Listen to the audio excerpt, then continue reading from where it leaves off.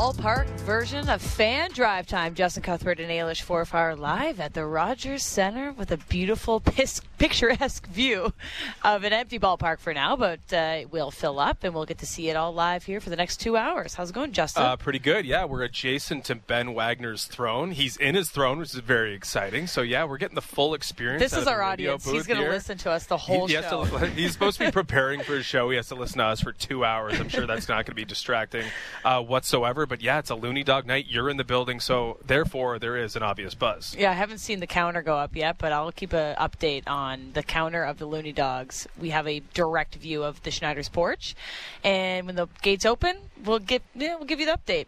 We got a lined up full show here for you as well. We got Dan Shulman joining us, Ben Verlander, Barry Bloom, Ed Belfour, and then we'll say hi to Ben Wagner as we hand him over some of the seats back to wrap up the show.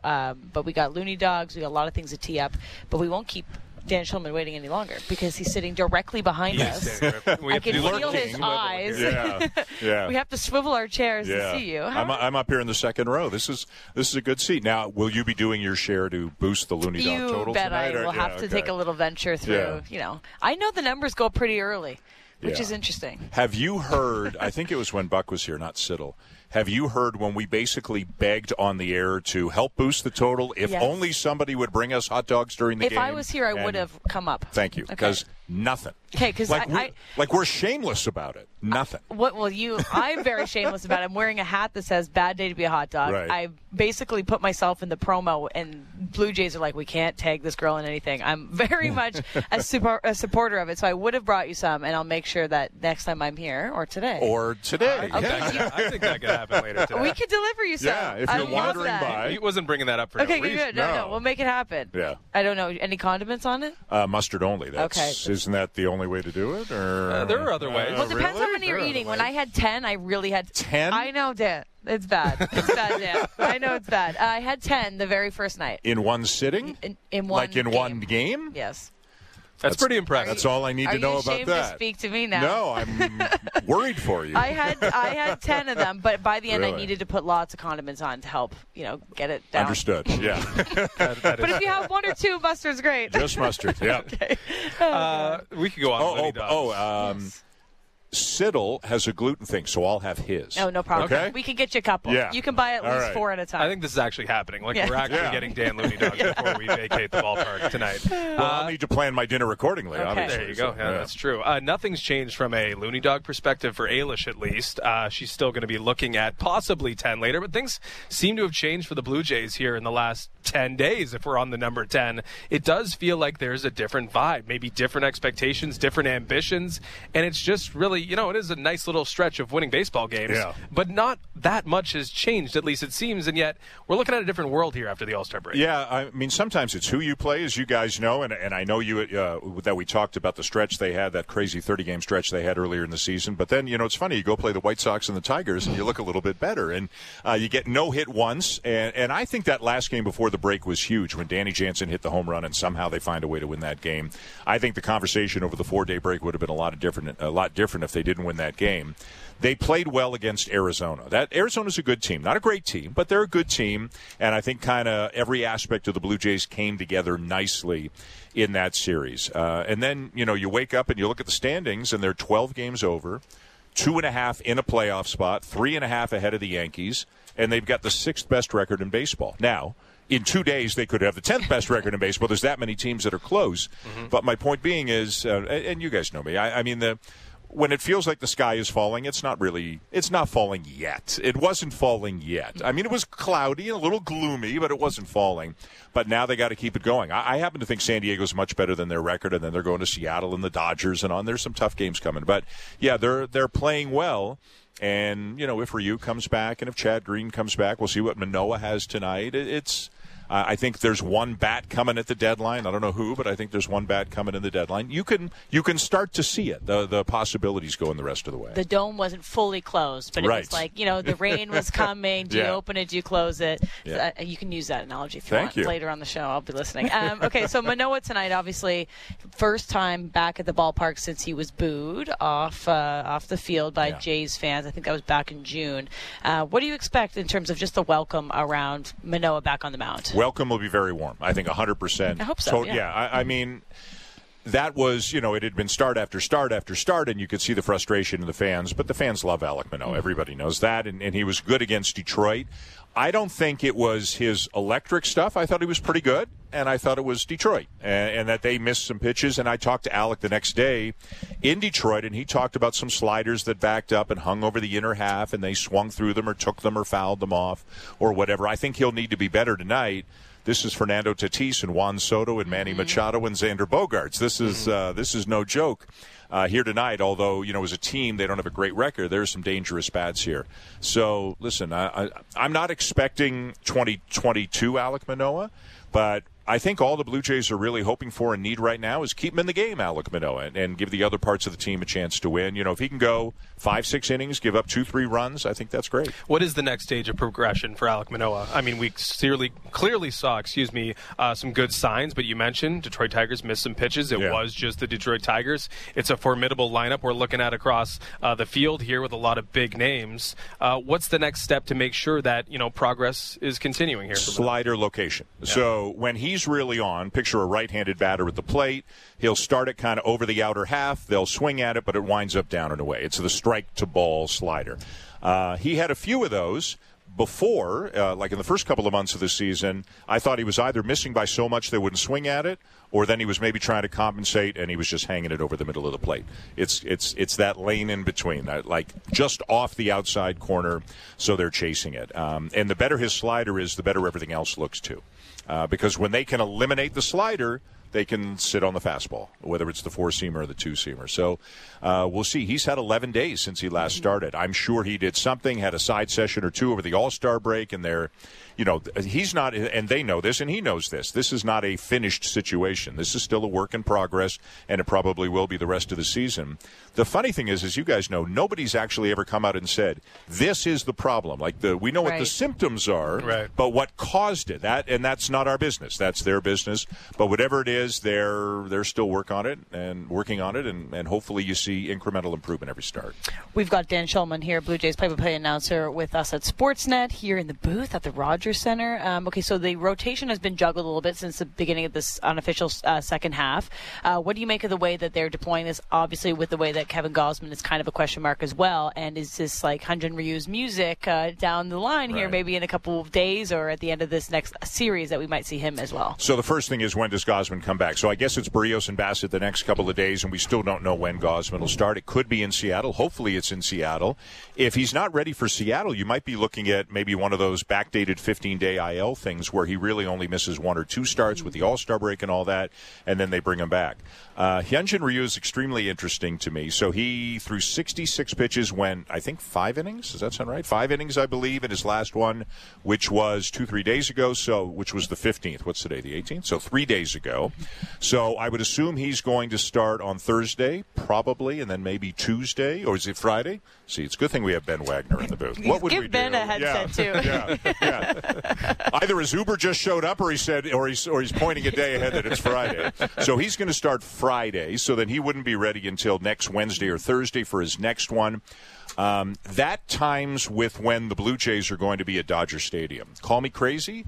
I don't think they're bringing Hyun-Jin Ryu back to start at Dodger Stadium, where he spent 5-6 years.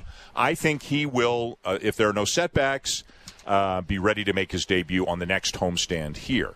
So then the obvious next question is, so then what? Like, do they go with 6, or does somebody come out? And it's a whole, it depends. They need Alek Manoah to do well. I don't see any scenario where Manoah's in the bullpen. So they want Alek Manoah to stay in the rotation. Let's see what Gausman is doing, if he is healthy, if he is back. Yusei Kikuchi's a guy who went into the bullpen last year because it wasn't going well and did very well in the bullpen. I know it's not what Kikuchi wants to do, and I'm not saying it's going to happen. I could see them rolling a 6-man rotation maybe once or twice, because I think they've got like 17 games in 17 days, another one of those. But once you start getting off days, you can't have a 6-man, because then Kevin Gausman's not pitching enough. You need Kevin Gausman to pitch more. So I think it's one of these like flow charts. If then, and it could go a bunch of different ways depending on how things progress. It feels like there's so many balls in the air. We're 2 weeks away today from the trade deadline. I don't know if Ryu actually, if he's the domino, if he's the one that affects what you're going to do at the deadline. It feels like somewhat of a luxury, whether he's there or not. It's something that you're going to use, but maybe doesn't determine your path. But if there is something that helps or that is going to determine the path of the Blue Jays in terms of what they're going to do at the deadline, what do you see that as the next 2 weeks? I mean, I think they need a right-handed bat with some power no matter what. I don't know if they're looking at it this way, but with all the guys we've talked about, you've got 6 possibilities in your rotation. And then you've got maybe that Richards-Francis combo thing as a deeper possibility. You don't want to do it, but you can do it a little bit here and there. I think the most urgent thing for this team is a right-handed bat with some power. A veteran guy, doesn't play 7 days a week, starts against lefties, maybe starts against righties, or comes off the bench to pinch hit for a left-handed batter, that sort of thing. He could play second base. He could be an outfielder.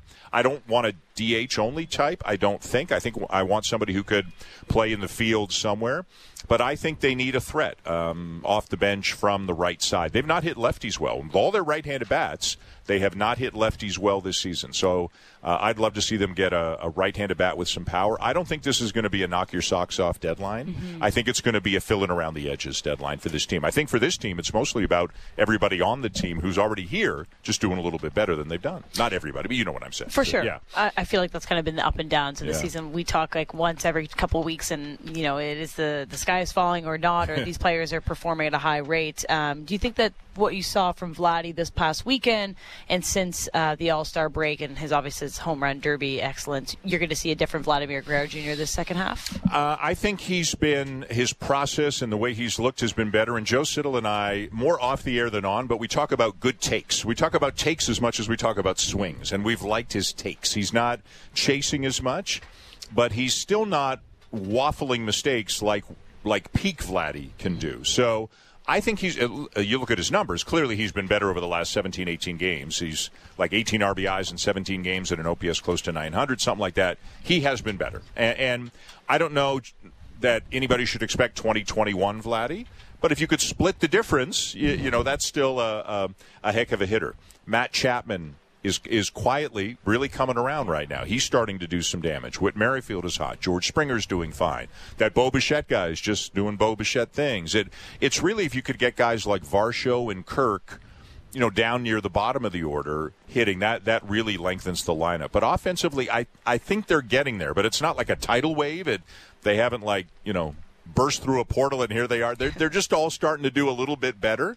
And that might be enough to get them where they want to get because they do have a deep lineup. Truer statement, Dan. The Blue Jays have an elite bullpen or the Blue Jays are a bad base running team? Truer statement? Mm-hmm. Elite bullpen. The base running is interesting. The base running, because it can be, it depends who and when. You're right. Like there are great base runners on this team. Mm-hmm. Varsho is as good a base runner as there is in baseball. Kiermaier's probably right there with him. I think Matt Chapman is a very good base runner, and I think Whit Merrifield is too. He's had 2 or 3 moments where he's been overly aggressive and he's been caught. So I think the base running has been both excellent and bad at times. Overall, I wouldn't say bad. I would say not as good as we thought it would be, but I wouldn't say bad. The bullpen. Again, I don't know that I would say elite. I know you didn't give me a choice there, but and I know they're top 5 in this and all that. We got a big graphic. It's going to be great. We're going to talk about it on the air tonight. It's much, much better than it was. But you could always find room for one more 7th, 8th inning, get me a strikeout guy, and maybe his name is Chad Green. We don't know. We'll see what he looks like. He hasn't pitched. I don't think he's even pitched in a minor league rehab game yet, and I thought he would have by now. So he's obviously at least a couple of weeks away. But they have a much better – if they had this bullpen in 2021 – I'm not sure there wouldn't have been a parade down Young Street or where would it go? Bay Street or Young Street? Young Street. Bay Street. Hopefully all of them. Wherever they want to go. Wherever every street you want. Yeah. Because I think 2021, the bullpen they had in the first half of the year kept them out of the playoffs. And I think they thought, and I might have agreed with them, that in late September they were as good as any team in baseball, but they had lost so many games early they just couldn't make up the ground. You haven't been as high on the bullpen, I feel like I'm still fighting preconceived notions with the bullpen, and that's what I wanted to ask you next. Fall in love with it, Justin. Because I I don't know. Maybe I just have 2015, 2016 seared into my brain, where the Royals dominate Cleveland dominated them at that point. Like it just feels like. Well, you kind of backed me into a corner with the way you phrased that statement. I definitely did. You did. I definitely did. But I wanted to know, and that's what you said. Yeah. I mean, if they were that good, they are definitely good enough. Yeah. However, I do think there's still room for improvement, but I also worry about the guys who are showing internal improvement this year. Like, I'm still not. Are they for real? Are these guys individuals Richards for real? Is Pearson Richards for real? Right. Yeah, I think down the line, Swanson still hasn't shown, over the course of, many months of a regular season to be that guy yet. I'm just not sure. We're not crossing our fingers just a little bit with some of these guys. So I thought Swanson was outstanding until he wore down kind of in the couple of weeks before the All-Star break. And we'll see. But I think he had a very good first half. At this point, I think you've got to give, or at least the way I feel, we've seen a lot of Trevor Richards, a lot of him. A lot, yeah. I think this is who he is right now, which is great. He is still not likely to be the guy on the mound in the eighth inning of a one-run game one-run lead in a playoff game. That would probably be Swanson, or if it's righties, Jimmy Garcia, or maybe even Nate Pearson. And Pearson, obviously, I don't want to say he's a wild card because I think he's come up and done a nice job. But there are some days when he gets knocked around a little bit or he struggles with command a little bit, and then there's other days where you go, that's the guy. And that guy, that to me is he could be the difference between a good and a great bullpen. Because if you can bring Nate Pearson in a playoff game against Houston or Tampa Bay or Texas, and if he's throwing 101 and blowing people away in the seventh or eighth inning, that's a game changer, I think. So I think he's done well, and hopefully he'll get a little bit more consistent. But if they have Pearson and Green and Jimmy Garcia and Richards and Swanson and Romano and Meza, I like that group. That's a better group than they've had the last few years, I think. Get on board, Justin. And the depth's important, too, because you mentioned with Pearson, it's like if you see too much, you're going to run into problems.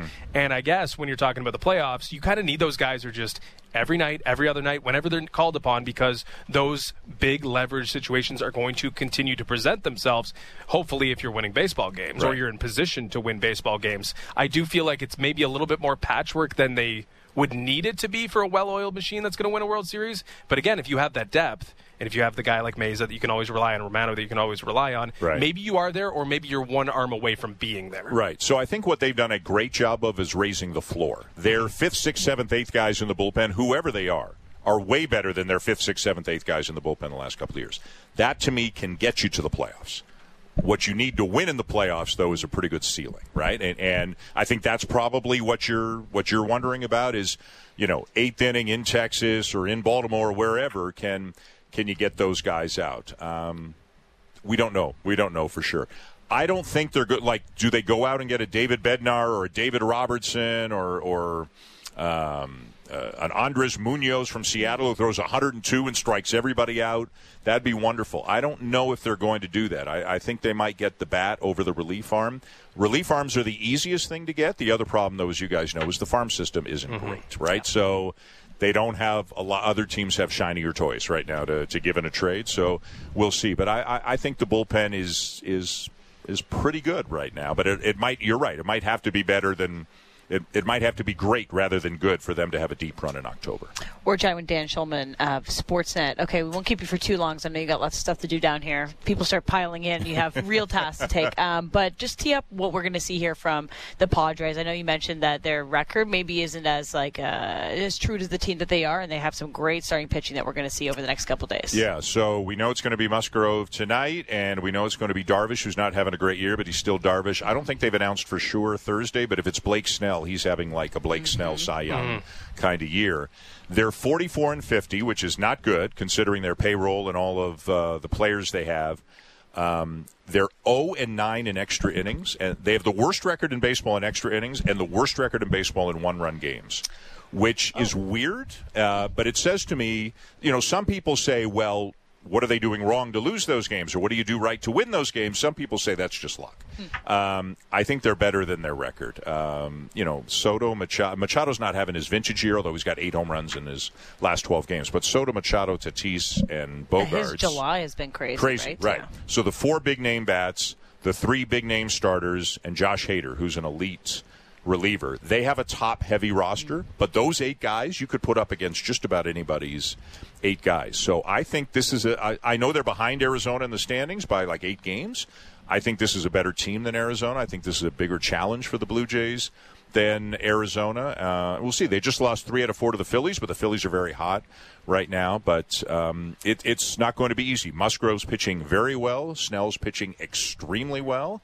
And it should be a very, very fun series. Sounds like they need a Blue Jays-like bullpen because yes. if you're having trouble late game, if you're having trouble outside the starting pitching, that might be the problem. So it could be like the last series where Blue Jays had some late-inning offense that really keyed some victories, and that might be the exact same thing that we're looking at here versus San Diego. And that's huge because before Mitch White walking 3 guys like that kept Swanson at, like they win 3 games without Jordan Romano. Mm-hmm. They shouldn't have had to have used Swanson in the 3rd game, but they had to have used Swanson. And every day off you can get your key guys, I believe, down the stretch, helps you later on in the season. So offense can help bullpen in a strange sort of way that we all get. So, if they can add on some runs late, but first they got to get to the starter to begin with. So, but I think it'll be fun. It feels like this team is never here. Arizona too. Yeah. It felt like those teams, and now it'll be every second year, obviously. But it's fun to see these guys. I don't know about you guys. I love the new schedule. I think it's cool.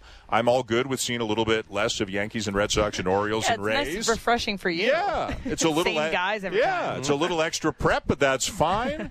So I'm excited about this. I'm excited to go out to Dodger Stadium next week and see what that's all about. So it'll be fun.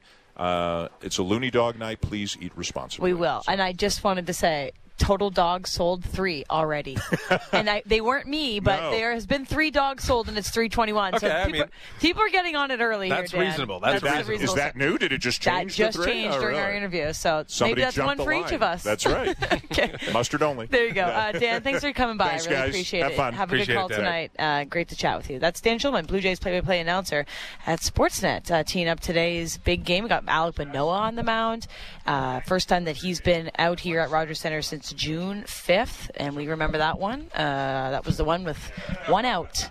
1 out was recorded. That was a tough game, and he has now come back, and we're going to see him back at the Rogers Center. I do expect a warm welcome for him. I do expect the fans to hopefully have a little bit of patience, though, right? Don't get, if it's not a great start, you have to kind of help usher Alek Manoah back into the Rogers Center moment, I think. Yeah, I suppose. I mean, I'm a little reluctant to tell fans how they should, conduct themselves beyond, anything that's beyond or egregious. Mm-hmm. But you have your opportunity to voice your opinion. I do think a little grace would be a good thing, though, because I think, we've talked about Alek Manoah in terms of where he's at mentally, how big that Friday night was for him, and now this is another opportunity and a bigger opportunity, maybe a bigger spot in terms of what's going to really prove to himself that he can get this done. This is a big spot for him, and you'd like to see him not affected if things are not immediately good like they were at least against Detroit. But this is a big game, and as Dan mentioned, we're not exactly seeing a lesser lineup. We're going to see the top 3 pitchers from San Diego in this series, and we're going to see, as Dan mentioned, 8 guys who can hang with anyone's 8 guys across baseball. Yeah, a young, top-heavy roster coming into town. We have heard that before. We're looking here at the Rogers Center. This is the first time we've done the broadcast from down here. It's a cool atmosphere. It's quiet right now. Obviously, it's only 3:30, so fans aren't here. But you're starting to see some players trickle out on the field. We saw someone doing batting practice before we were getting all set up here in a rush. I didn't see who it was, but it was the Padre. So they're here. They're on the field. They're getting ready. 3 dogs have been sold. Yeah, 3 What dogs. a perfect start. It's not moving. The counter's got to have to get going if it's going to by the end of the show, we should have it over once again. Yeah, I've never been here for this early for a ball game. I'll be seeing what happens in the 3 p.m., 4 p.m. hour for the first time in my life. But you can expect some batting practice. Well, we do know that the media starts pretty soon. We have some some media members congregating down there. There they are. There's Hazel. We should say hi. We're kind of like creeping people from up here. We'll yell at Hazel during the break. Like there's a lot of people around. All right, so we're live for the next hour and a half here. Fan Drive Time with Justin and Ailish. We've got a full slate of guests joining us. Ben Verlander will come on the show after the break, get a bit of a national perspective of your Blue Jays, and a guy that is so high on Shohei Ohtani. Like if you look at his Twitter feed, every tweet is about Shohei Ohtani. So we'll get an update of last night. There's the 35th home run of Shohei's season. He does a bat flip. Ben Verlander tweeted out a photo saying that was the best photo ever, and Blue Jays fans are in his mention saying we'll have to challenge him. Jose Bautista would like a word. Yeah. We'll have Ben after the break. Then we'll have Barry Bloom of Sportico. So we'll get a little bit of a financial look at the Angels, how this. If they do decide to trade Shohei Ohtani, how do you even begin to value and put a price tag on that? Eddie Balfour will join us at 4:30. He just was inducted to the Dallas Stars Hall of Fame, and obviously a former Leaf, and so we'll get a little touch on that. And then Ben Wagner will help us wrap up the show, who was sitting here and has left, so he was probably sick of us already. He's still got an hour and a half of us to come. So Fan Drive Time with Justin Cuthbert and Ailish Forfar from the Rogers Center. After the break, we'll have Ben Verlander. Discussing the biggest stories that matter to Toronto sports fans. The Fan Morning Show with Ailish Forfar and Justin Cuthbert. Subscribe and download the show on Apple, Spotify, or wherever you get your podcasts.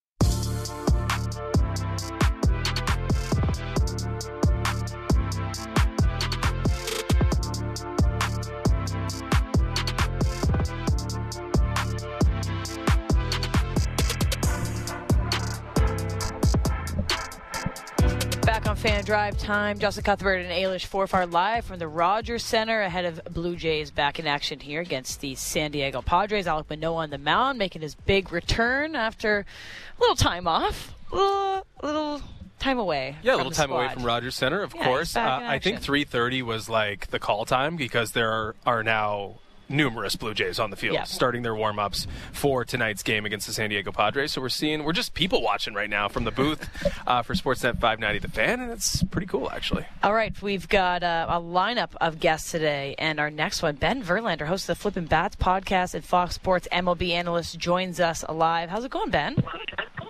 It's great. How are you? We are swell. You did upset a couple Toronto fans with your tweet last night. I'm not sure if you saw, but you tweeted out Shohei Ohtani with a bat flip, and I just now you're coming on Toronto Sports Radio, and I think we just deserve a little bit of credit for Jose Bautista's bat flip. Does it rank anywhere in there for you? Because I know you thought you had number one last night. You know, the Jose Bautista bat flip, to me, kicked off the entire bat flip journey that Major League Baseball. So the OG. You never forget the first, and that was the real one that, that one kind of started the motion in baseball. So I will forever love that one until the end of time.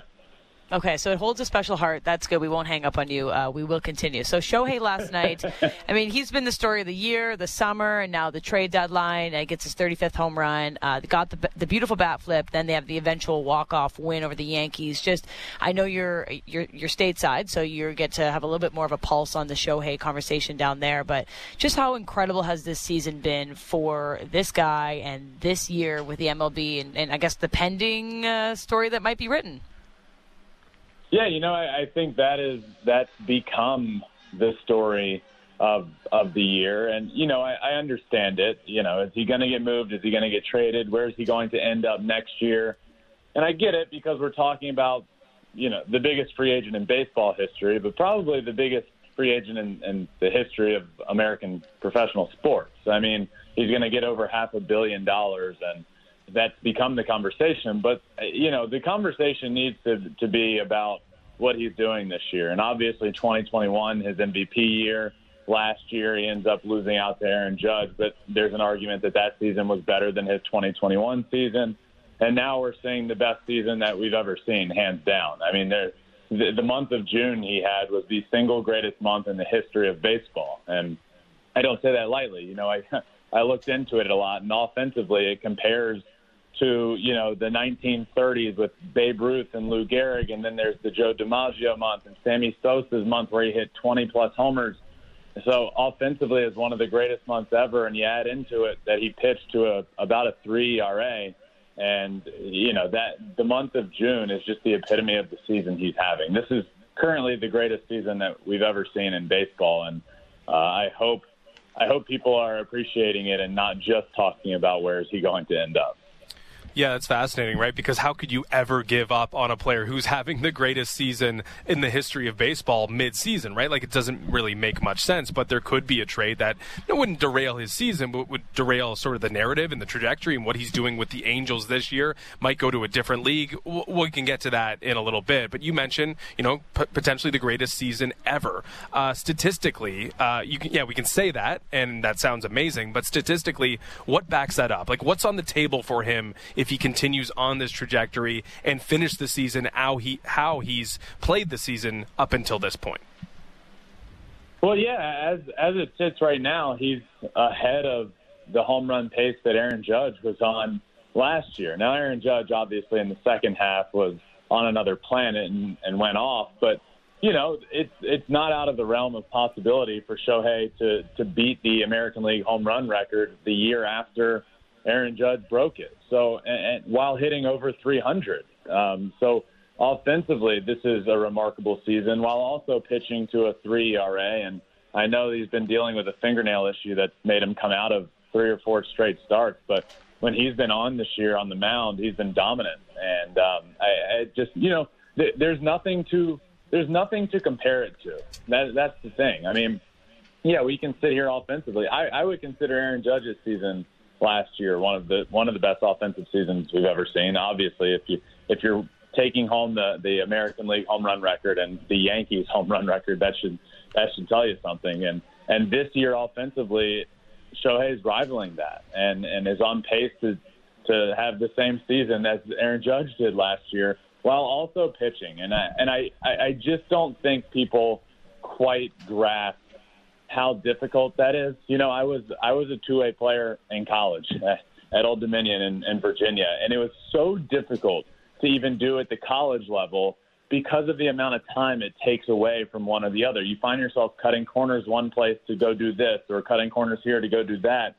And ultimately what ended up happening for me is my junior year, I had to stop, and I focused everything I could on just becoming a hitter, and my career took off from there. So the fact that Shohei is divvying up his time between one and the other at an all-star level in Major League Baseball is just something that I struggle to wrap my brain around, and that's me who tried to do this at a college level. And I really don't think people understand how impressive it is what he's doing on both sides of the ball. Yeah, it's fascinating. I mean, it feels like only Shohei could potentially stop the Shohei problem for the Angels, which is like, hey, if we're still not competitive with this guy, what are we doing if we hold on to him and lose him for nothing? And I'm not really sure that the internal processes are working like that. Like, it almost seems like there's a ton of risk in just trading this guy because it looks awful. So, in your opinion, what are the Angels calculating internally right now? Like, what are they weighing here as they try to make this decision? We've got important games coming here for the Angels. It just seems like it's all to play for right now in terms of this trade or this potential trade, and it just feels like a no-win situation for the Angels. Well, it's become a no-win situation for the Angels because they put themselves in a no-win situation. If you want a perfect scenario, you got to go back to last year where you realize the writing's on the wall. This guy's a free agent after next year, and this is speaking as if we've stepped back to last year. He's going to be a free agent. Are we going to be a playoff team next year? Maybe. I mean, we can try and add pitching and squeak into the playoffs, but are we going to just transform into a World Series team? Probably not. So with a year plus of control, what they should have done last year is looked in the mirror, had an honest conversation, and changed the course of their franchise for the next decade plus by getting something for Shohei Ohtani. But now, as you mentioned, you're in this position where what do you do? I mean, if I'm in charge, you have to trade. You have to trade him. I mean, he's not going to stick around. You have to get something for him. What are you going to get at this point? Because we're 2-3 months. It's 2-3 months of control. But you can't allow the greatest talent that the game of baseball has ever seen to be on your team for 5+ years and let him walk for nothing more than a compensation pick in the draft. And that's what I think we're looking at. And if I were a betting man, I really think that's what's about to happen with the Angels is they're not going to trade him. He's going to walk in free agency. And after all of this, they're going to wind up with nothing. Not a single playoff appearance with him, not a single new player on the team to help transform the organization. I think he's going to walk and they're going to get nothing. But I don't see how you can let that happen. I would trade him for the best package available. I'm just thinking if that ever happened in Toronto, I'm pretty sure the city would implode. Like, I can't imagine a fan base losing someone of that caliber for nothing. You know, we have this sometimes trades with like hockey guys, and it's not even on the same level. Like this is as you said, like once in a lifetime type thing that we're seeing. And the Blue Jays are going to see the Angels next weekend. It might be his last couple games as an Angel, so we'll see. But if he does get the opportunity to go elsewhere, like how do you begin to value what a package would be? Like this is the hardest job in baseball. How do you start to sell or take offers for someone that is Shohei Ohtani, if that is the route they go, and hopefully it is? Well, I do think that's the difficult conversation that needs to be had. But if you're the Angels, you really have lost all leverage. You know, if you don't accept a trade package, then you're just, like I said, he's going to end up walking without getting anything. So you've lost your leverage. You're not going to get a ton. But with that said, we're still talking about Shohei. I still do believe you're going to get an insane package that we may have never seen before. But obviously it's just for 2 or 3 months. I don't know how you go about that. I think a team needs to evaluate how important this season is to them. And I have John Smoltz on my show, Flippin' Bats, every Saturday. And we talked about this recently I asked him, I was like, because he was saying, I would like to see the Yankees go out and get Shohei Ohtani or another team go be aggressive. And I asked him, how aggressive do you be? I mean, how aggressive should you be for a guy like this who you'll have under control for 2 or 3 months? And he said, to me, you go all in. If you're in a position where your team could win a World Series, if you add a guy like him, who's an ace of the staff and a middle of the lineup bat, if you're in a position where you feel like you can win, go do it. Do what you need to do. Offer the Angels a package that they can't refuse to go get him and become the favorites in your league and potentially win a World Series. So I think it's up to the team. How much of the future do you want to send away for a current player that can literally make your season? I don't know. That's why I don't want to be in their position. I don't know what to do, but it is an interesting conversation. We're chatting with Ben Verlander, host of the Flippin' Bats podcast and Fox Sports MLB analyst, of course. Is it even worth it if you're not World Series ready? Like the marketing impact that Shohei could have, even for a couple months, would that be worth it even for a team that, you know, maybe a little bit hopeful if they're thinking World Series this October? Yeah, you know, it's funny. I saw something on social media the other day of the Rockies owner responding to a fan email of like, hey, we should go get Shohei. And his response was something similar to what you just said. Like, it sure would be a fun couple of months. And it's true. I mean, I don't know if that's exactly what's going to happen, but imagine a world in which Shohei spends September and October in Kansas City with the Royals, you know, like it really would. The fan base, I'm sure, would love it. They're not going to do anything with him. But, yeah, you certainly would gain a lot of merchandise sales. Your ticket sales would go through the roof. But I think if you're going to ship out players for the future, obviously you're going to do it for a win-now mode. And the Rockies and Royals aren't exactly in a win-now sort of mode. No, definitely not. Okay, so we teed up Shohei, who's coming to Rogers Center next week. But let's talk about this Jays team that we're looking at right now on the field. What's the national perspective on the Blue Jays? You know, coming out of the All-Star break here, they have put themselves in a better position than they had previously at the beginning of the season, obviously with the Rays running away with the AL East. But they're young, they're hungry, and maybe they have their best baseball in front of them. Is that what the pulse is down south? Yes, absolutely. I've been pretty high on this Jays team since the beginning of the year, and I think by and large it's just been a roller coaster. At times they make me feel really good about being all in on them, and at times they make me feel like, what was I thinking? And right now they're towards the beginning of that. They're making me feel really good. The offense is great. I was a big believer in Kevin Gausman and Alek Manoah and Chris Bassett at the top of the rotation this year, and thought if Jose Barrios can get back to form, this team is going to be a World Series caliber team. And if you had told me in April or whatever, in February, that Jose Barrios was going to get back to his ways and have a 3.3 ERA through the All-Star break, and his stuff has come back and he looks great, I would have said this team's probably leading the division. Now, what I couldn't have foreseen is Alek Manoah going through what he's gone through this year, but hopefully he's back. Hopefully it was just a little I think it was probably a combination of physical and mental things going on. I think he probably got in his head, and hopefully he went down and was able to figure that out. I know he looked good in his first start back. So I think this team is poised to go on a run here. I really do. They rake. They have one of the best offenses in baseball. They have one of the best top of the pitching rotation. If Alek Manoah is Cy Young caliber pitcher. And I know that's a question mark right now, but they have the makings of being an elite team in this league, and right now they're starting to play like it. So it's got to be an exciting time to be a fan and watch what this team's doing.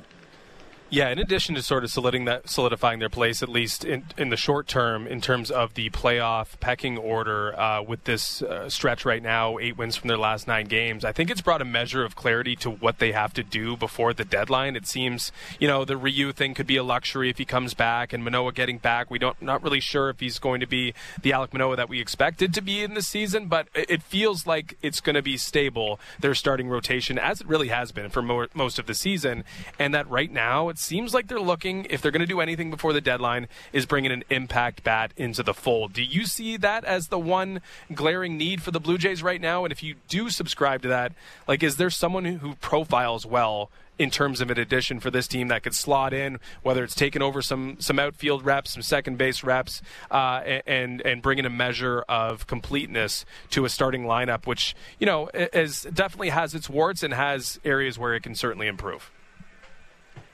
Yeah, when I think of the Blue Jays and what could help improve the team, one, the mindset goes to the rotation and what you're getting from Alek Manoah. And I don't think to get to the playoffs they need Manoah to be the Cy Young caliber pitcher. They just need him to be better, and then by the time you get to the playoffs, him be there. So I really like the rotation. I would love to see the Blue Jays add some pieces in the bullpen to bridge the gap from the 5th or 6th inning to Jordan Romano, kind of bridge that gap in there in the 6th if you need somebody, and 7th, 8th inning in there. And then, of course, adding an impact bat will forever be something that's almost a luxury. Does the offense need it to score runs? I don't think so. And I hope Vladdy Jr. gets back to being the big feared power hitter. Obviously, he's still a good hitter, and he's been good this year, but he hasn't been that 50 home run type power threat, and hopefully winning the Derby and coming out of the break and hitting a homer after the All-Star break and can help him turn around and be that big. I think the lineup, despite all of the offensive studs they have in that lineup, George Springer, Bo Bichette, Bo leads the league in hitting every year. Bo's going to hit until he's 80 years old. It's unbelievable. But I think that lineup rides with Vladdy Jr. and how good he is going to be. Is he going to be an elite all-star, triple crown type player that we've seen him be, or is he going to be a good Major League Baseball player? I think that makes or breaks the lineup, and if he can be that guy, I really do think this team could really just benefit from some really good middle relief bullpen setup options, and I think that makes them a complete team. Okay, Ben, so the Blue Jays are about to start this 3-game set against the Padres. I think you've said it, that they might be one of the most disappointing teams this season. They still have a lot of young talent, a lot of big names, but haven't been able to perform even with that payroll. So how do you put the Padres in the national perspective of teams that might be underwhelming to you? A nightmare. That's how I put it. And them and the Mets. Them and the Mets. It's the most. If neither of them make the playoffs, which it's a long shot at this point, but if both of them go on to not make the playoffs, it'll be the biggest disappointment of a season in the history of baseball for both of them. I don't understand how, you have the Mets spending the most money of all time, and that's not working out for them. They're a below 500 team. You have the Padres with that lineup with Tatis and Soto and Machado and Bogart, and a rotation that since the beginning of May, the Padres rotation has been the best starting pitching rotation in the National League. If you were to say that to Padres fans or any baseball fans heading into the year, you would say, well, the Padres, have they even lost yet? I mean, how are they on pace to break the Mariners' 116-win record? And you look up, and they're the worst team in baseball with batting average with runners in scoring position. And it doesn't make any sense what they're doing. Yes, if I had to put a word to it, it'd be nightmare. It's a nightmare of a season to this point. Yeah, it's almost hard to fathom. Excuse me. We're looking at this lineup across from so many stars. We're seeing 3 really good pitchers come through Toronto, and yet the Padres still dealing with a lot of issues. Let's go to the AL East. I mean, it's been, I guess, historically good this year. I don't know if that's falling off just a little bit. If we're doing a little stock report, though, it seems like Rays and Yankees down, Orioles and Red Sox up just a little bit. Do you have predictions for the final second half of the season here? Is there real concern about where the Yankees are headed? Could the Orioles chase down the Rays? Where do you see this headed in the American League East over the back half of the season? I mean, shoot, the Orioles have almost caught the Rays. They're a game back as we sit right now. Blue Jays sitting, I believe it's 5.5 back. The Rays got off to that early start they did, and not even really early. The first couple months of the year, they were unbelievable. But they really have fallen back down to earth, and I do believe they're a good baseball team, but they're just kind of treading water right now, and they're not playing great baseball. They've lost, their last 10. I think they've lost 7 of those. So they're falling back down to earth, and then you have other teams that are catching them. So can the Orioles win the division? Yes, but I think they need to add at the deadline. They need to add some pitching to be AL East winners. And, I definitely believe the Blue Jays are capable of winning the division. They're sitting 5.5 out right now. They haven't lost in the second half of the season. They're extremely talented. So I just think the division is getting closer and closer. And as you mentioned, Rays down right now, Yankees down right now. That division is just a hot mess with how talented everybody is. And the fact that the Yankees, everybody wants to laugh at the Yankees and joke on them. Well, they're 50-45. Yeah, they're in last place, yes, but they're not that far out of the playoff spot with Aaron Judge not playing and hopefully coming back soon. So this division, I truly believe you can make an argument for, the Yankees being 9 out it'd be tough for them to come back and win it. It'd be tough for the Red Sox. But I really think Rays, Orioles, Blue Jays, I think that's anybody's game. And the Blue Jays, hopefully, I'll stick with the Blue Jays. They were my preseason predictions. Nothing's happened to this point to make me fall off of that. So 5.5 out in the middle of July, I'll stick with them and say they can win it. Okay, you're a fan favorite now. You're back in the good books, even though you tweeted about Shohei having a better bat. That's no worries. We'll allow you back. And you know what? There's good money to be won on the Blue Jays right now if you think they can win the ALS. I think they're still plus 800 or something to take that. So put your money where your mouth is and maybe put the Blue Jays in for that as well. Ben, we appreciate you jumping on with us today. Great to chat. Hopefully we catch up with you down the road, and maybe there's a Shohei trade that we can break down as well. Of course. Thank you guys for having me.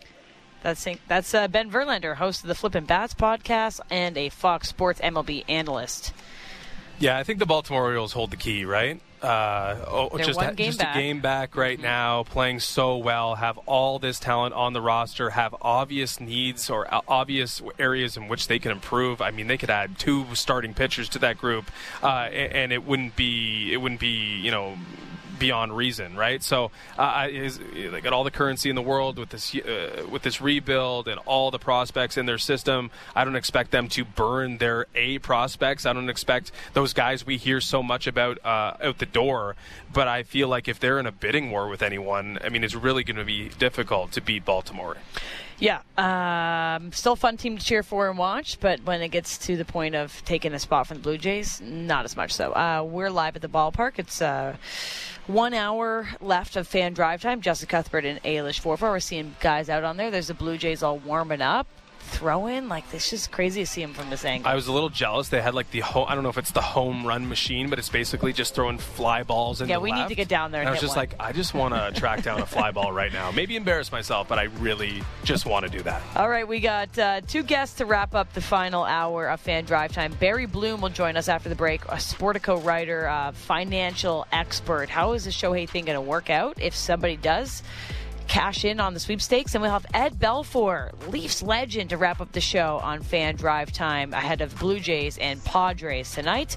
It's Justin Cuthbert and Ailish Forfar on Fan Drive Time.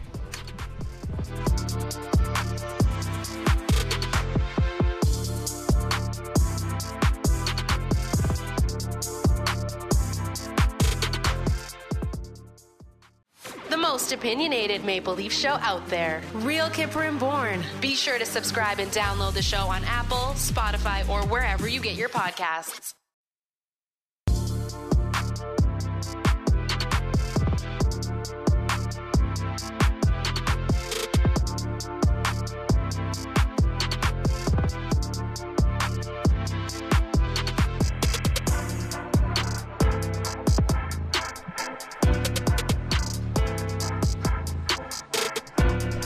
Cool. Very cool. We were back on Fan Drive Time, and I had a hot mic. It was cool. It was cool. It was we were cool. talking about some cool stuff. It's cool being down here It is at cool. Rogers Center. You were looking out into the distance at all the Blue Jays tossing You know what balls. else is cool?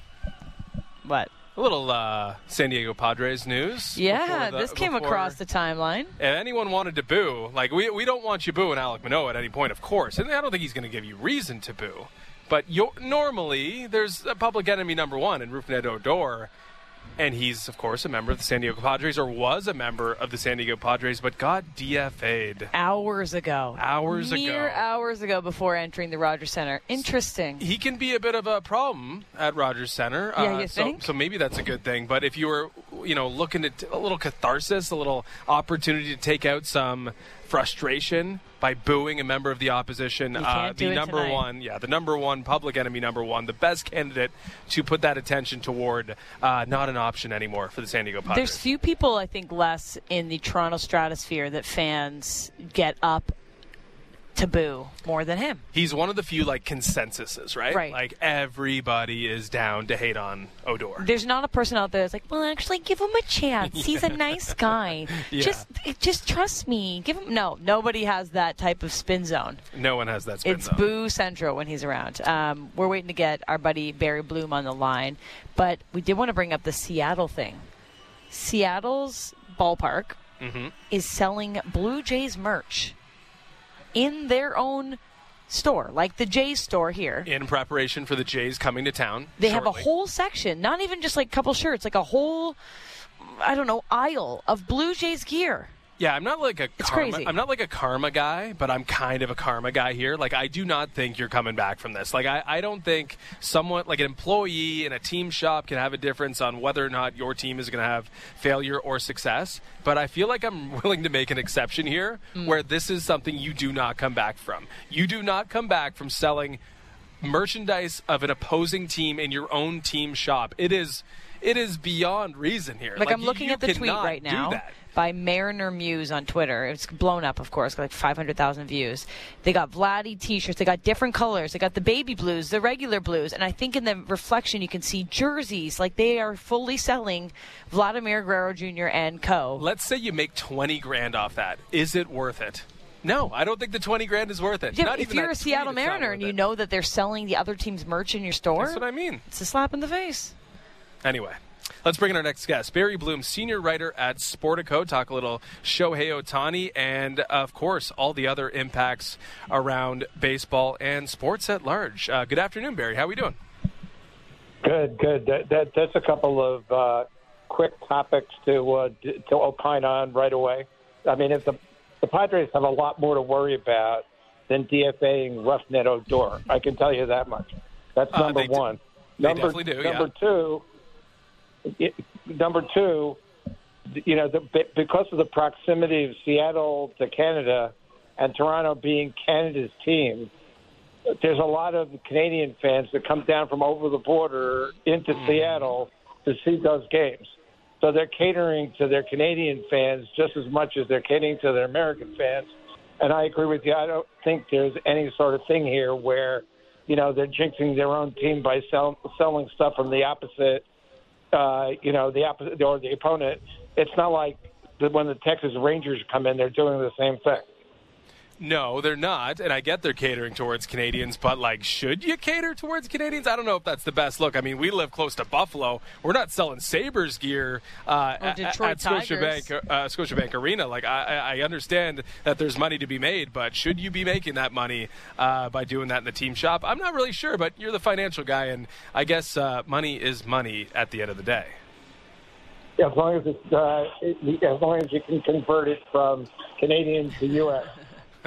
That's true. That is true. Okay, so let's get into someone who's going to be making a lot of money. A lot of money now, but making more money next year and beyond, and that's Shohei Ohtani. I think one of the interesting things here with Shohei Ohtani is that the free agent value is so much different than what the trade market value may be right now. I mean, we were just talking to Ben Verlander, in the first hour, and there's going to be interest. There might not be enough interest to actually pry him away from the Angels, but I guess that's the Angels partly making that decision. And while I understand there will be a price to pay for him, and some teams will be willing to spend a lot to get Shohei Ohtani in season, it seems like that pales in comparison to if he's a free agent and he hits market, just exactly what is going to be thrown in his direction. So let's start with the free agent value.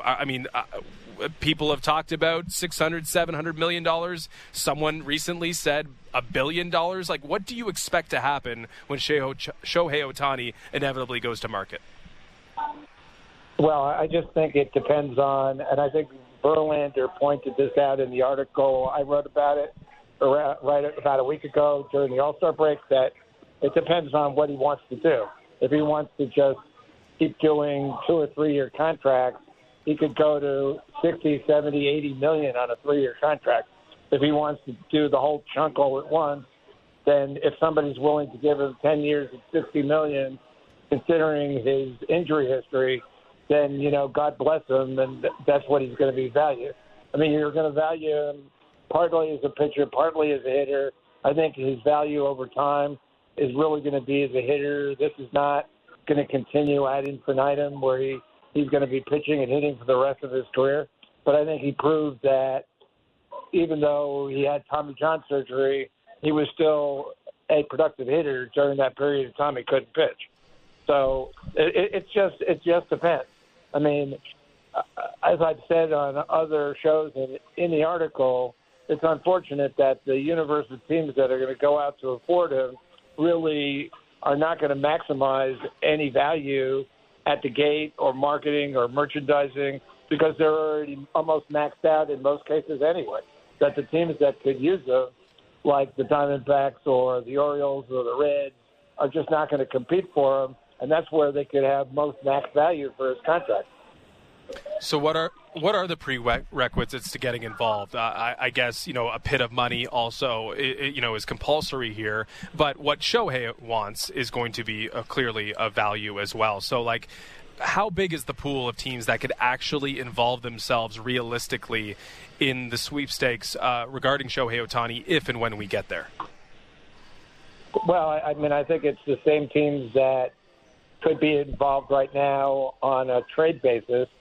But, mostly it's, you look at the high-revenue teams, out west, the Padres, even with them losing their television money, I think they're still going to be a strong competitor for him. The Dodgers obviously have set aside a lot of money and are playing this year kind of short because they dumped about $100 million in contracts over the course of last offseason to set up having the money to go for him.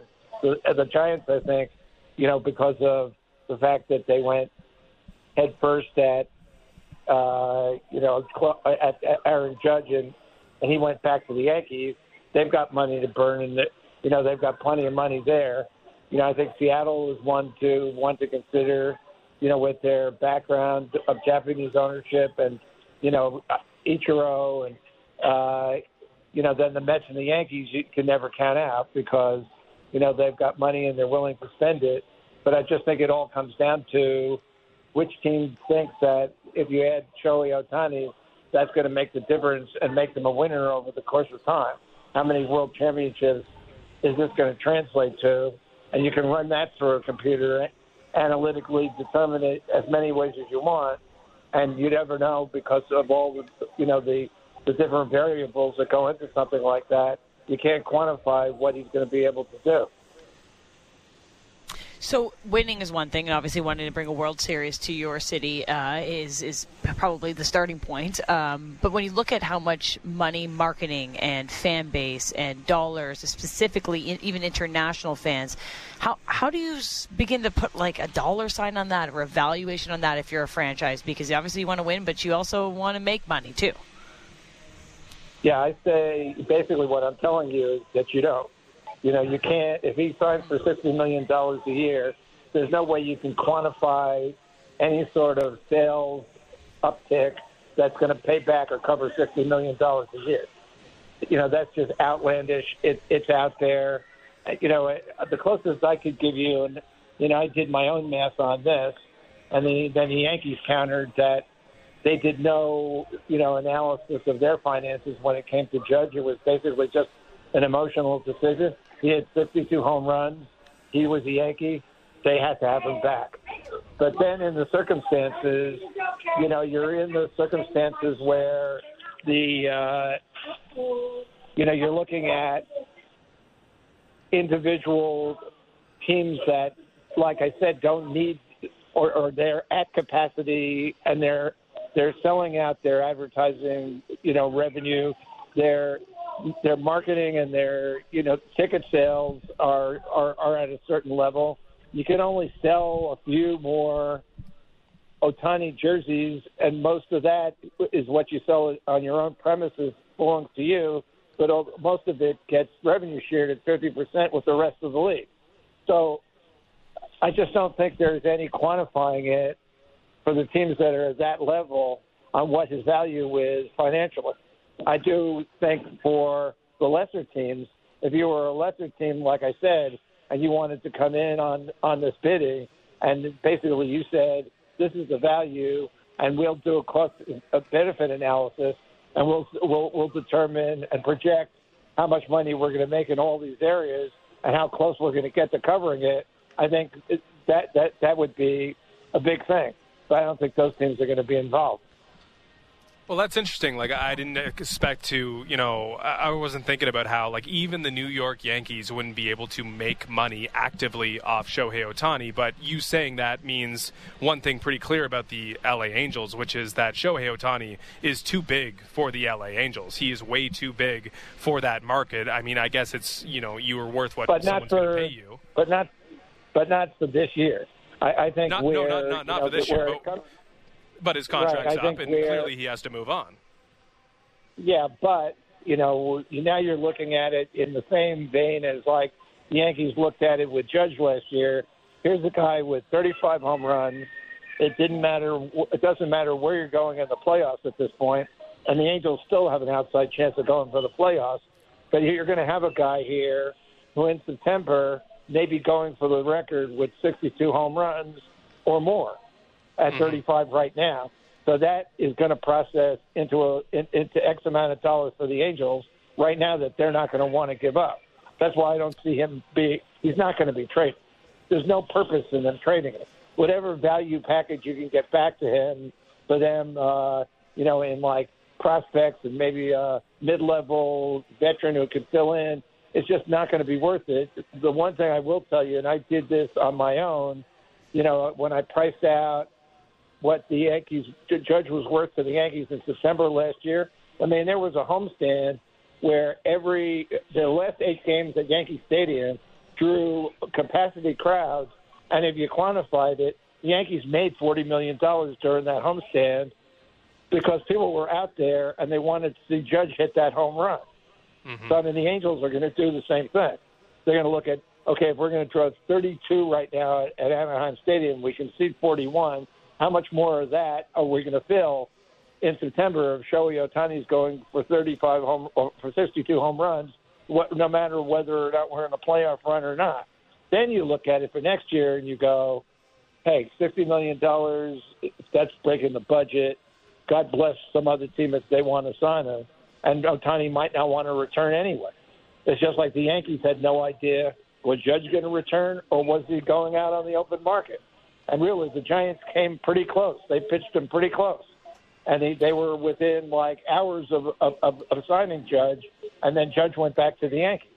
So, I mean, to me, for the Angels right now, it's like just let them go and take the draft picks next year because they're going to be valued almost as much as what you're going to get in the market right now, and then you're not going to have them for the rest of the season doing what I just outlined.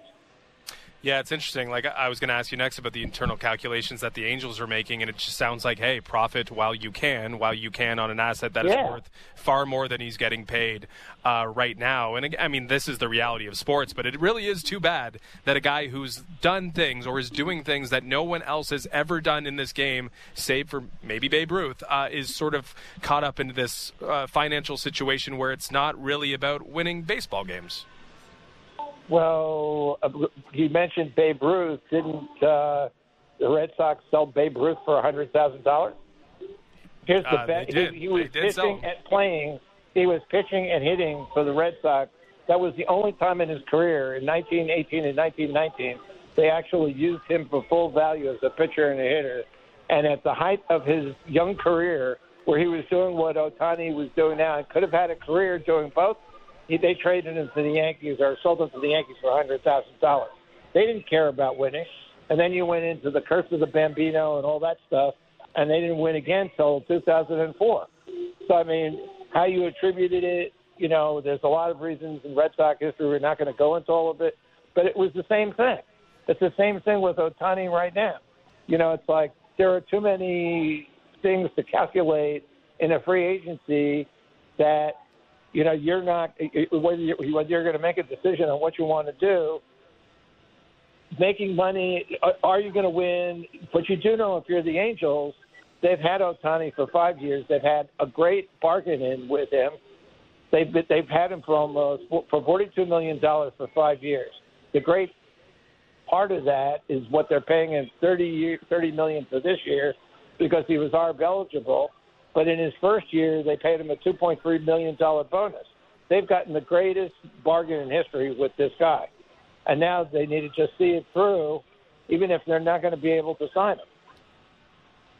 And, yeah, they've squandered the greatest bargain, at least in recent Major League Baseball history. Let's go to – you can't say they squandered it. I mean, they've had Trout and Ohtani, and they haven't been to the playoffs. They've had Trout that's squandering talent. 10 years. Yeah, they've had Trout for 10 years, and they've not won a playoff game with Trout in their uniform. You know, you can only build around and try to do what you can do to put a winning team on the field. You make all these kind of deals and, you know, decisions, and, you know, half the time they don't work out. Sure, yeah. I mean, that's the reality of sports, I suppose. Let's go to some other financial stories in and around the sports world, some in far lesser scale, which is Connor Bedard. He signed his entry-level deal with the Chicago Blackhawks this week. Same money. What kind of financial impact is Connor Bedard going to have on the future of the Chicago Blackhawks? Well, I mean, the Blackhawks have talked about that already. And, you know, you're in a situation where you've got a rookie salary cap player who's going to make $13.5 billion over the next 3 years.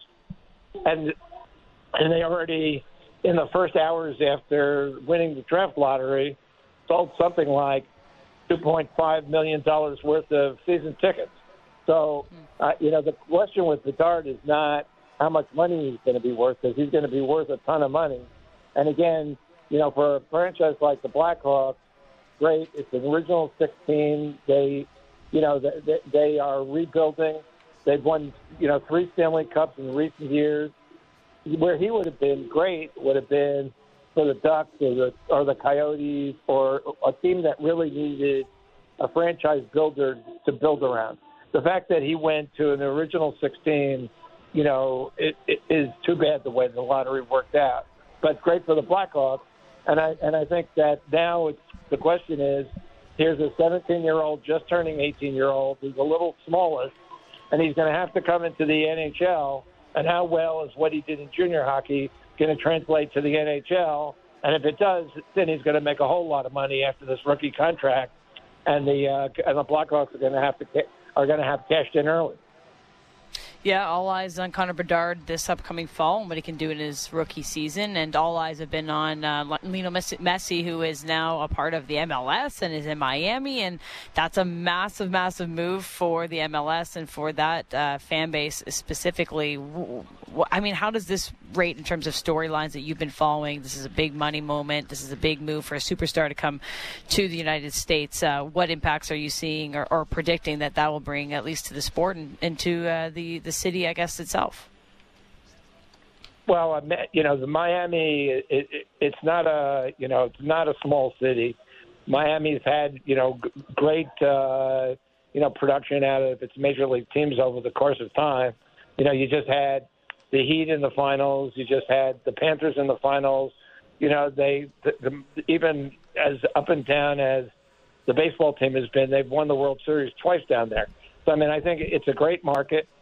And I think that, the one question that I have is that the soccer league has basically formatted itself on not spending this kind of money in this era as they're building their fan base and building stadiums to accommodate 20 to 30,000 in most cities to see their games.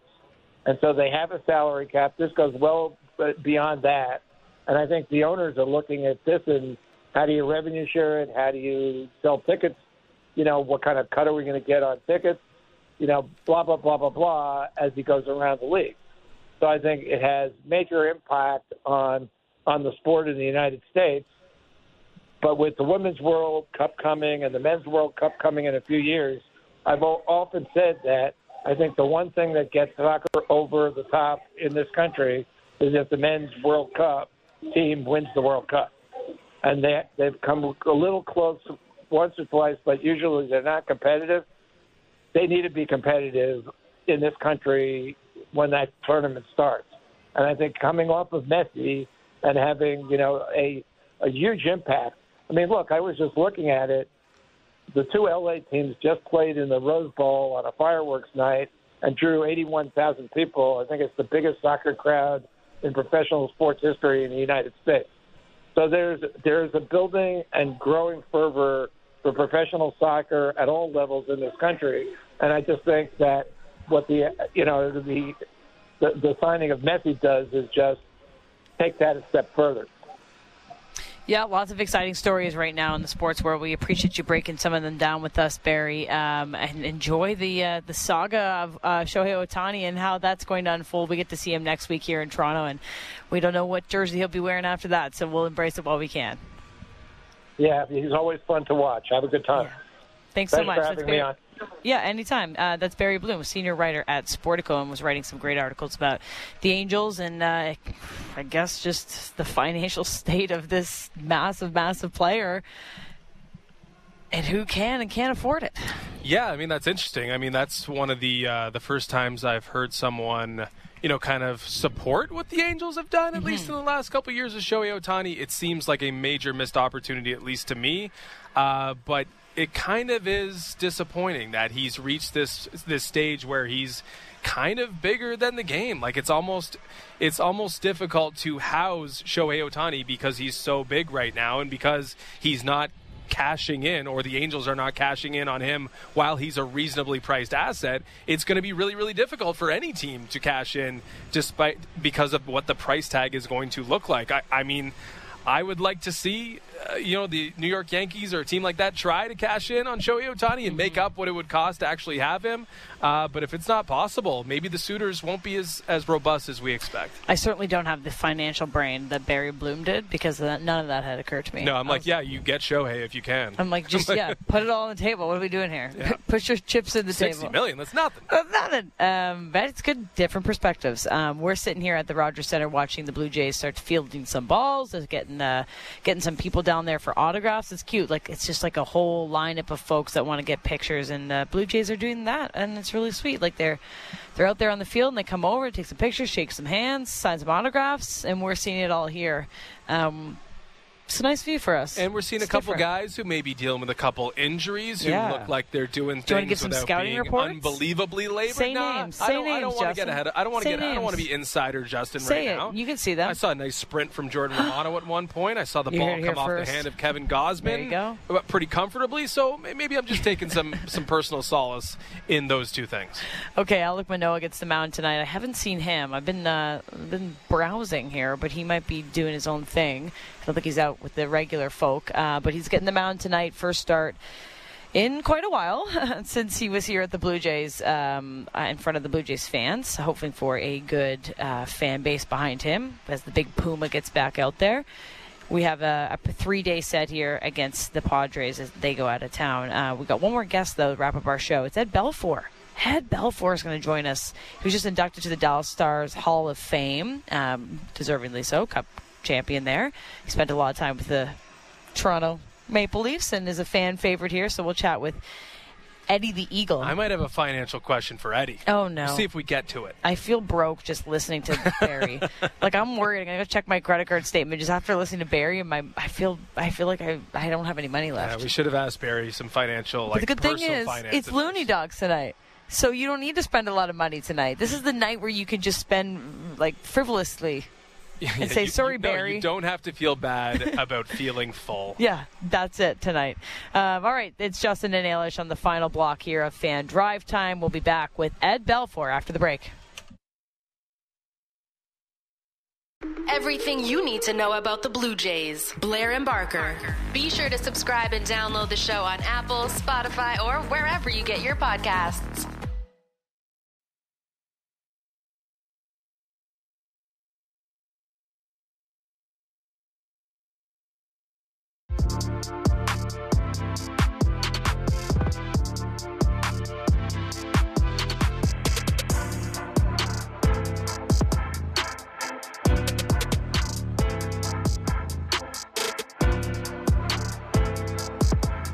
Fan Drive Time. Justin Cuthbert, Ailish Forfar live from the Rogers Center. Still 3 Looney Dogs on the board. That must have been for some employees because the fans aren't in yet.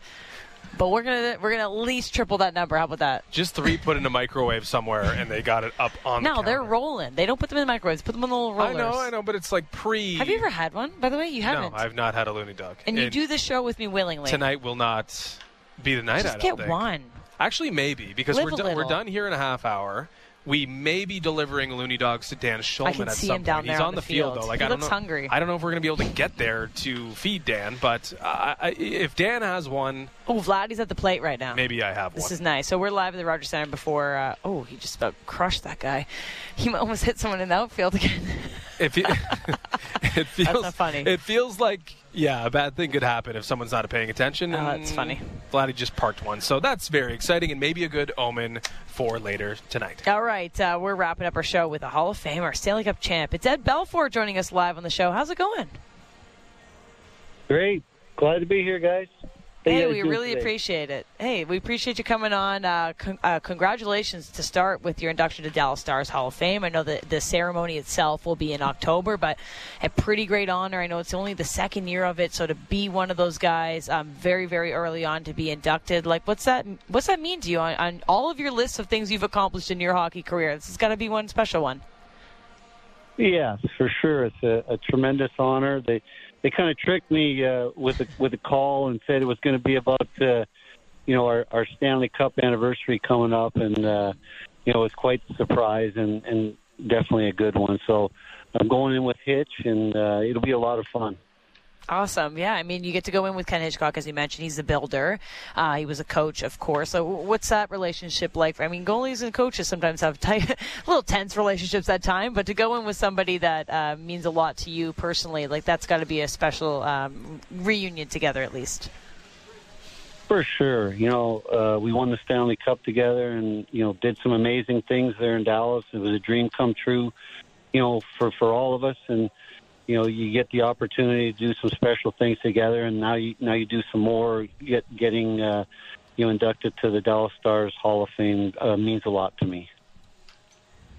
As it should. And, of course, you're in the Hockey Hall of Fame. I wonder, because you had to write and perform a speech there, if you saved any material or you got to rewrite an entire speech and give two for the price of one.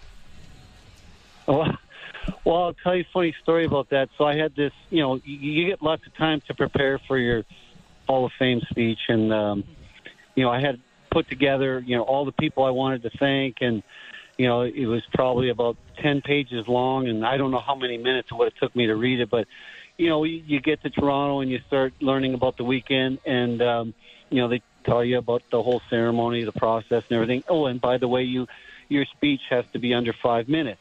And I'm like, there's no way my speech is going to be done in 5 minutes. So I threw the paper out the window and, just, talked from the heart and off the cuff. And, that's the way I kind of like to do it anyway. And that's the way I'll do it with Dallas. And, it'll be a fun event. And I look forward to having my family and friends and hopefully some of my teammates there.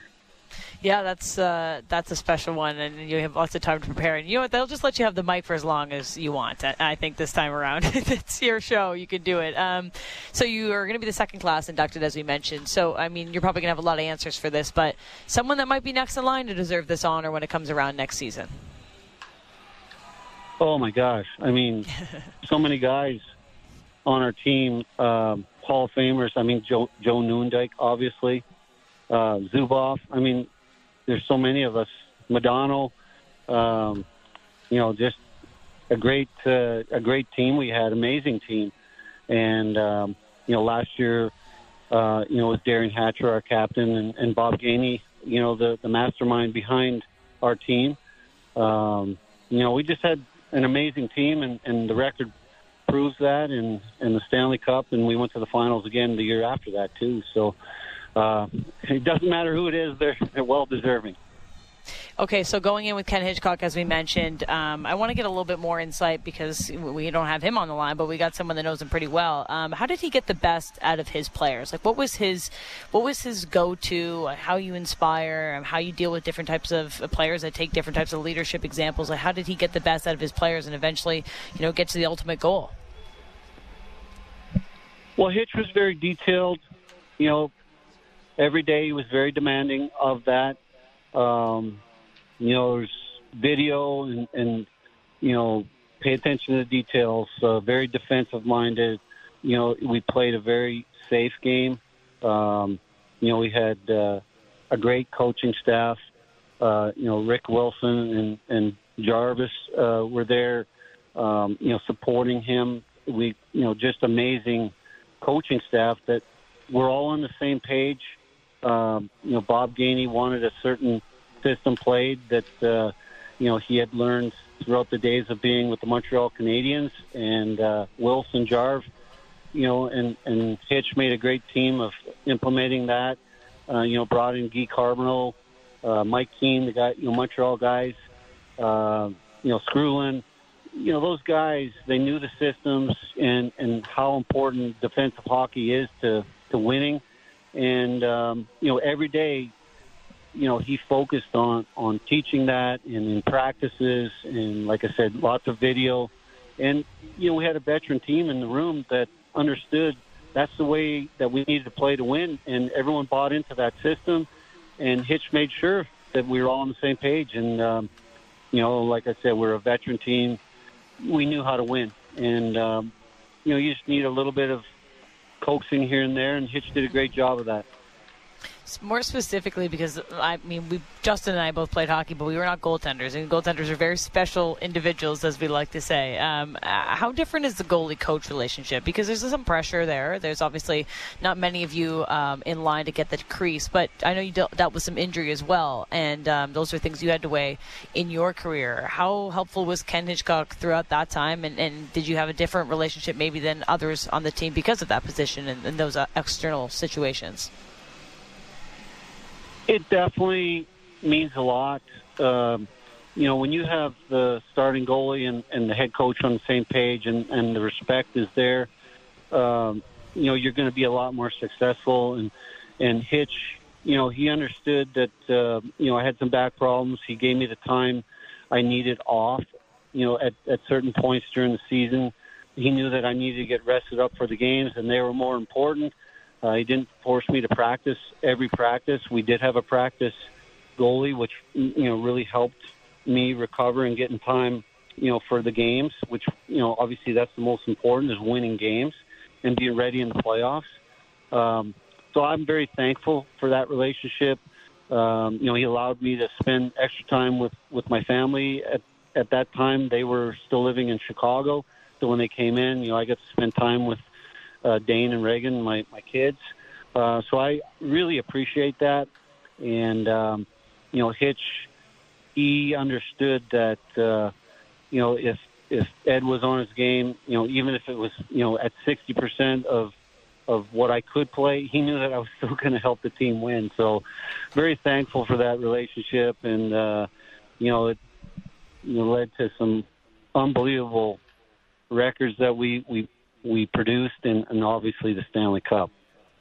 We're chatting with Ed Belfour, who's adding another Hall of Fame to the resume in October. I don't mean to bring up your finances, Ed, but you signed a contract with the Maple Leafs 21 years ago this month. It was worth just a shade under $7 million annually. Now in the NHL today, 21 years later, there are only 3 goaltenders making more than $6.7 million on an average annual basis. When I tell you that, when it's only gone up, the price of living has definitely gone up over 21 years, is it just saying that goalies are still super undervalued, or does it just say, hey, you're pretty thankful you didn't play in a salary cap era the entire time? Well, I'm very thankful, for the opportunity to play for the Maple Leafs, and, I was well paid for that, very thankful. Pat Quinn was, another one of those amazing people that I got to play for, and I'm just always very thankful for that. And I think, goalies are maybe in this time and period, like I played almost 20 years, it might be difficult to do that in today's game. It seems like, the players are a lot younger and they don't play as long. They start obviously younger. I was a rookie at 26, so a lot of guys have done their careers at 26. I think you can see in the games, that goalies are very, very important. If they're not on their game, it's very obvious, and you have a lot less, chance. The odds are you're not going to win. And so, I don't know. I think a lot of clubs make mistakes in the net with their decision making on the choices of their goalies. Also, the contracts that are given out to some goalies over the years, there's been a lot of mistakes, which, no one wants to get caught into that scenario. So maybe they're very cautious about it. It's your main guy. If he does a great job for you, he's going to really help you in the playoffs. And obviously during the season, the main goal is to make the playoffs. If you got one of those guys, you're lucky. But on the other hand, if you don't, it looks very obvious. You see Jake Ottinger as a guy worth investing a lot of money and a lot of term in? I've had the chance to watch him over the last few years. He works really hard. I love watching him play. He plays with instincts. He's one of the bigger goalies that can do it. I like the way he plays. No one has a crystal ball, but if you're competing every night after night, I think guys should be rewarded. And over time, you just keep proving yourself, and guys should be rewarded for that. Some of the guys that have been paid some larger contracts, maybe a bit premature on some of them, and no GM wants to get caught into that scenario. A good scenario presented itself, I think, to Jim Nill, who was able to add Matt Duchene this offseason on a one-year, $3 million salary. What do you think Matt Duchene is going to do for the Dallas Stars this year? Well, again, you just never know. You hope you get the best out of every player that you sign, and, it starts in training camp. And, I remember when when we came into camp and Bob Gainey got up and spoke to everybody, it was dead silent in the locker room. And, right from the start, he made it very clear that we were going to play, a defensive style system and everybody's going to buy into it. And if you didn't want to, come and see me and we'll take care of that. And I think that's really important. I don't know if that works in today's game, but it's really important that the whole team buys into, what the system is and what the coach wants and what the GM wants. And everyone has to be on that same page to be successful. And I always hope the best, for everybody, when they sign a guy, and, you just want success. You want, guys to do good. You want the team to do good. And obviously, for me, the Dallas Stars, very important organization. And, I always hope the best for them. We're talking to Ed Belfour, Hall of Famer, Stanley Cup champ. And as a Stanley Cup champion, you might have the recipe that we're looking for in terms of what a championship culture is. Like, what does it mean to be a cup-winning team? You talked a lot about the unity and the fight for each other, play for each other. But was there something that really set your team over the edge into being able to hoist the greatest trophy in sports? Is there like a thing that you just noticed with that team that was different? Well, again, it has to be, everybody on the same page from the top down, the general manager, the coaches, the players you sign, the free agents that you sign, your draft picks. They all have to buy into that system. So, the scouts have to be on the same page with the type of players that they're drafting and looking at to sign. And Bob made it very clear that we were going to play, that hard-nosed defensive-style game. Everyone bought into that. Everyone was very competitive on our team. There was no quit, and we had a lot of good leadership and, resilience, and you had guys who would sacrifice ice time. Look at the guys we had that normally would be maybe a first line player on other teams, and they're playing on a third or fourth line. And when they got out on the ice, they didn't float. They worked their asses off, and they did what it took to help the team win that game. And that's what it takes. So this fan base in Toronto, last one for you, Ed, is maybe in its feelings just a little bit because it feels like, hey, a guy like Ryan O'Reilly, who we thought would really, really want to be a Maple Leaf, would maybe stay a Maple Leaf, and left us sort of hanging here and speculating of why it wasn't the right position for him. I sort of understand that the spotlight isn't for everyone, but you enjoyed being a Maple Leaf, and you said as much. So what for you was it like to be a Maple Leaf? What did it mean to you to be a Maple Leaf? And if the challenges are the challenges, what are the benefits of being a Toronto Maple Leaf? Well, first off, it was amazing, to play for the Maple Leafs and be in the spotlight. It's the hockey mecca of the world. I remember, going to opposing buildings and there were more Leaf fans than the other team home fans. So that was a real surprise in the beginning, and also at the same time I was like, wow, this is awesome. And it was just every day everyone knows the game, everyone's so focused on the game, and that's what I want. The hockey's the best game in the world, and I hate playing second fiddle to any other sport, and in Toronto you don't. It's the Leafs, and it was just such a honor to play for the Leafs. Every day was a treat to go to the rink and just be part of the tradition, the history. And Pat Quinn was just an amazing coach and GM for me, and we had a great team. We were really close. We ran into some injuries. Timing has a lot to do with winning too. If you can stay injury free, but we were close, and I just loved my time there. It was one of the saddest days for me when I had to leave, but I'll have those memories for the rest of my life. And I always thought it would have been just out of this world to hoist the cup in Toronto. Well, the fan base loves you just as much as you love them, Eddie. You're a fan favorite here. We really appreciate your time. Great to catch up with you. Congratulations on the Dallas Stars honor, much deserved. And we'll chat with you maybe later on this season when the Leafs are maybe they're playing against the Dallas Stars. Yeah, you bet. Well, thanks so much for having me. and take good care. You as well. That's Ed Belfour, Hall of Famer, Stanley Cup champ, and, of course, former Maple Leaf Dallas Star. Will be inducted to the Dallas Stars Hall of Fame this October. Certainly a well-loved guy around here. We got the text line up. People love to hear from Eddie. And he certainly loved being a Toronto Maple Leaf, and that is a nice feeling and a nice thing to hear.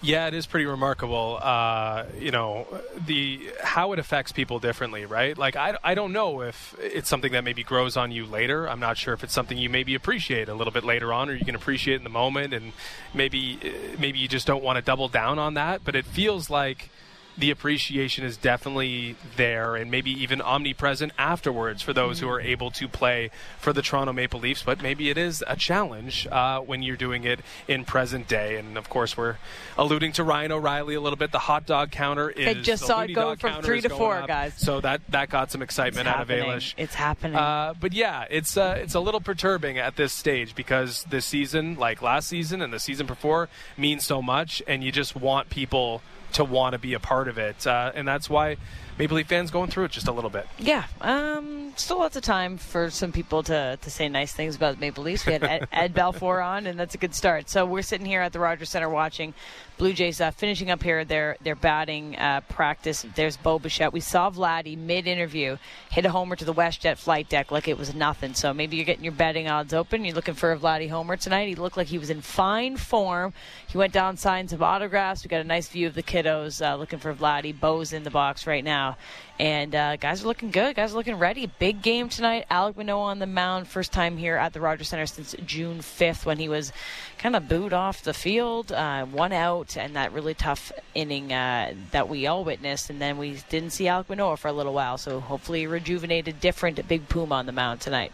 Yeah, pretty impressive watching these guys take batting practice. I'm not sure how much it translates. Maybe we need to ask Ben Wagner when we're done the show how automatic it might be for Vladdy, who could not miss in batting practice. Do you think you could hit? Like, are you good at baseball? I've never even asked you this. No. Quit at a very young age. Would you play softball at all? Like, yeah, we played some softball. Like, would you play beer league softball now? Yeah, we did. There might be a championship under the belt in beer league softball. When was this? Oh, not recent. Probably about 10 years. Oh, I mean, like, would you play now? I would, but it's something that fell through the cracks just I'm a lefty. Bit. They might need me. I'm surprised you don't have a league, because it's very, very accessible. I have too many things going on. In downtown the thing is, Toronto. I live right beside multiple parks, and there's always people out there playing softball, and I'm like, hey, maybe one day I'll just, like, bring my glove out and see if someone needs me. You could add that to your leisure activity for sure. I would love to. I didn't have lots of power.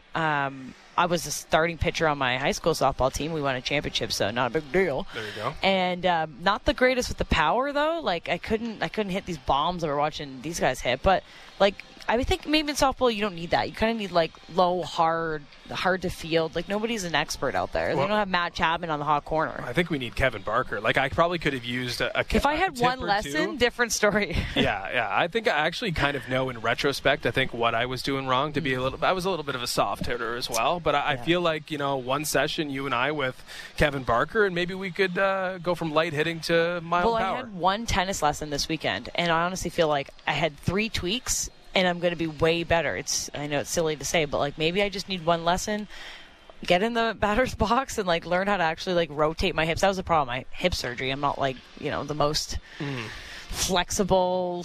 It wasn't great in there. It didn't feel good. You also got a little dig in on me when you announced that, because you're like, hey, one lesson might be able to help you. You should probably think about that with golf. And I was like, why did I deserve that stray? We got a big golf day on Thursday. Just enjoy your tennis lesson and don't bring my failures into the conversation. We're all good. Looney Dog counts out at 5, so the slow climb here. We need, like, an investigation into these 5 dogs. Like, how have 5 been sold before? They're 5 probably o'clock, just staff or only like 5. or people out here. Like, the doors are going to open shortly, and that number is going to skyrocket. I will have to get a couple.